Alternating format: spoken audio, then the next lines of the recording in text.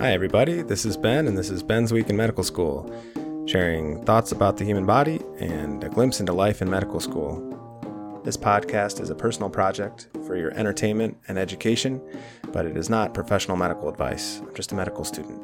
It also does not represent the views of my medical school or any organizations that I'm affiliated with. Hi everybody, welcome back. This is episode 26. And I'm just finished with week 29 of medical school. Last week was my first week of musculoskeletal system and the first time in the anatomy cadaver lab at med school. So it was a pretty exciting week. Let's get to some of the highlights. So I had my first introduction to the cadavers and the cadaver in the anatomy lab, the gross anatomy lab. I guess I wasn't too worried about what I would think or see. We had a bit of preparation to think about it a long while ago, maybe in the first week of medical school. We read some medical student accounts of gross anatomy, and we were encouraged to reflect on what we thought it would be like. Now, though, it's 7 months later, and we're in the lab again. I'm wearing scrubs, old shoes, not really knowing what it's going to be like. I was told that maybe like embalming fluid could get on our clothes. So we all are wearing lab coats and we kind of all look like mad scientists or kids playing dress up because the lab coats are way bigger than most of our normal clothes. The cadavers are all laid out on tables and they start out basically in body bags, blue body bags that are zipped up. There's enough room to walk between all the anatomy tables. There's probably 10 different or 12 different tables that are out. Each table has a checklist on it, which matches all of the objective pieces of anatomy that we're supposed to learn for this week.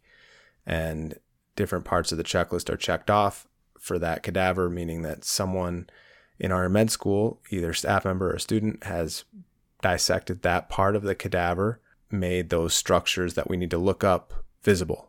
So that's where we can actually see a real life example of this muscle or nerve or bone that we're trying to find and that we need to be able to identify in the future on our anatomy exams.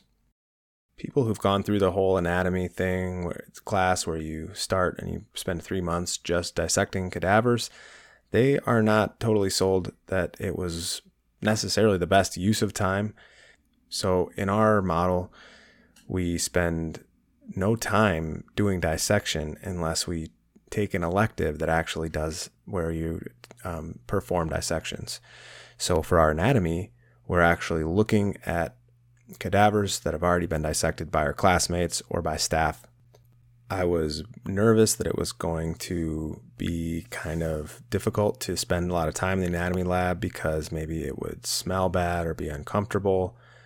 But it felt like very clean, and there is a smell of the embalming fluid, but I didn't find it that disturbing. And some of my classmates I think did, but it didn't really bother me very much.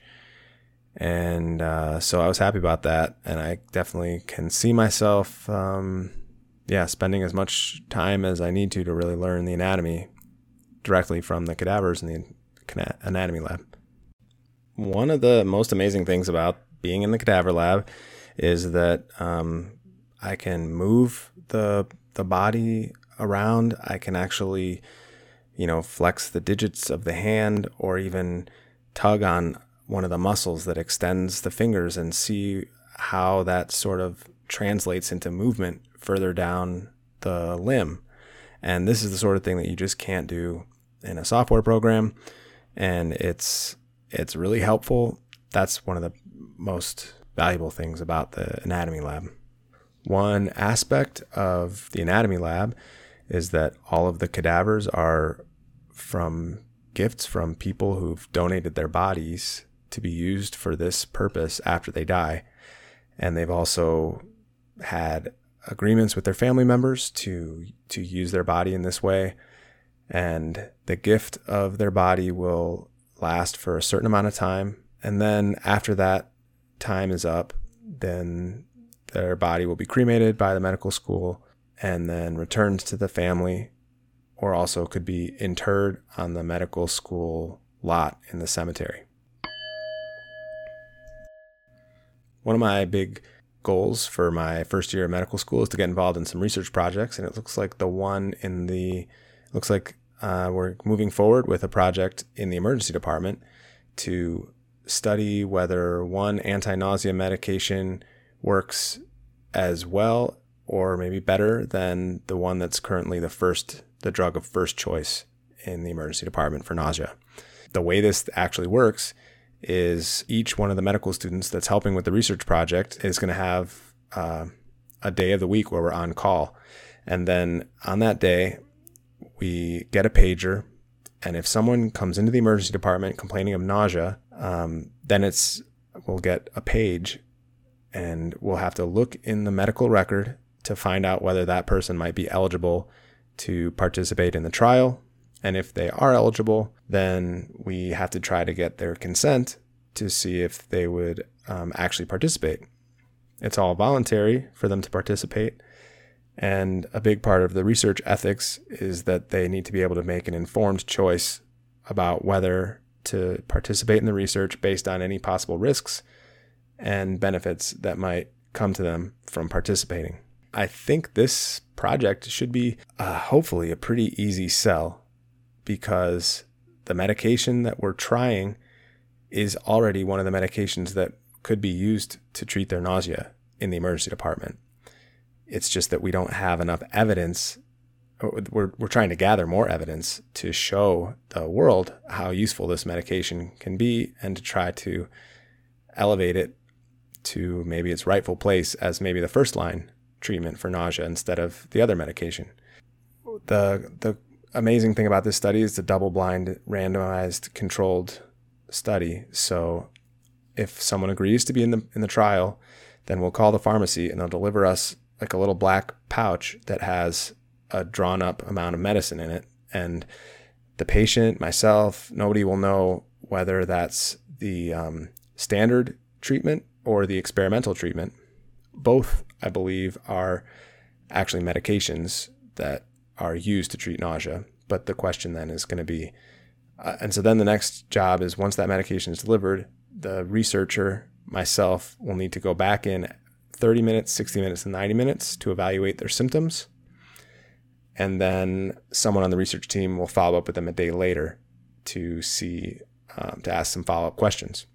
So that's the way the trial is going to work. And we hope to maybe get a couple hundred people to consent and to participate. When all this is done, then we can start analyzing the data and writing our results. So it looks like the trial is going to start in the beginning of April. So things are ramping up. We have, I'm just getting my access into the computer system, and that's going to be really cool. I'm a little bit nervous about how spending, almost a whole day, well, really a whole day on call a week is going to work, but I think I'll be able to make it work. So let's hope so. Fingers crossed.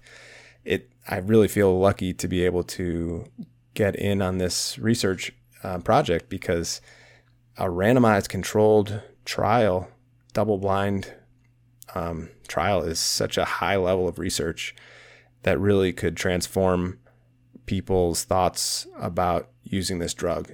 And so to be able to be a part of that fresh into medical school, that just seems so exciting. So that's coming up. I'm really happy that that's moving forward. That's a pretty cool reason to be busy this week.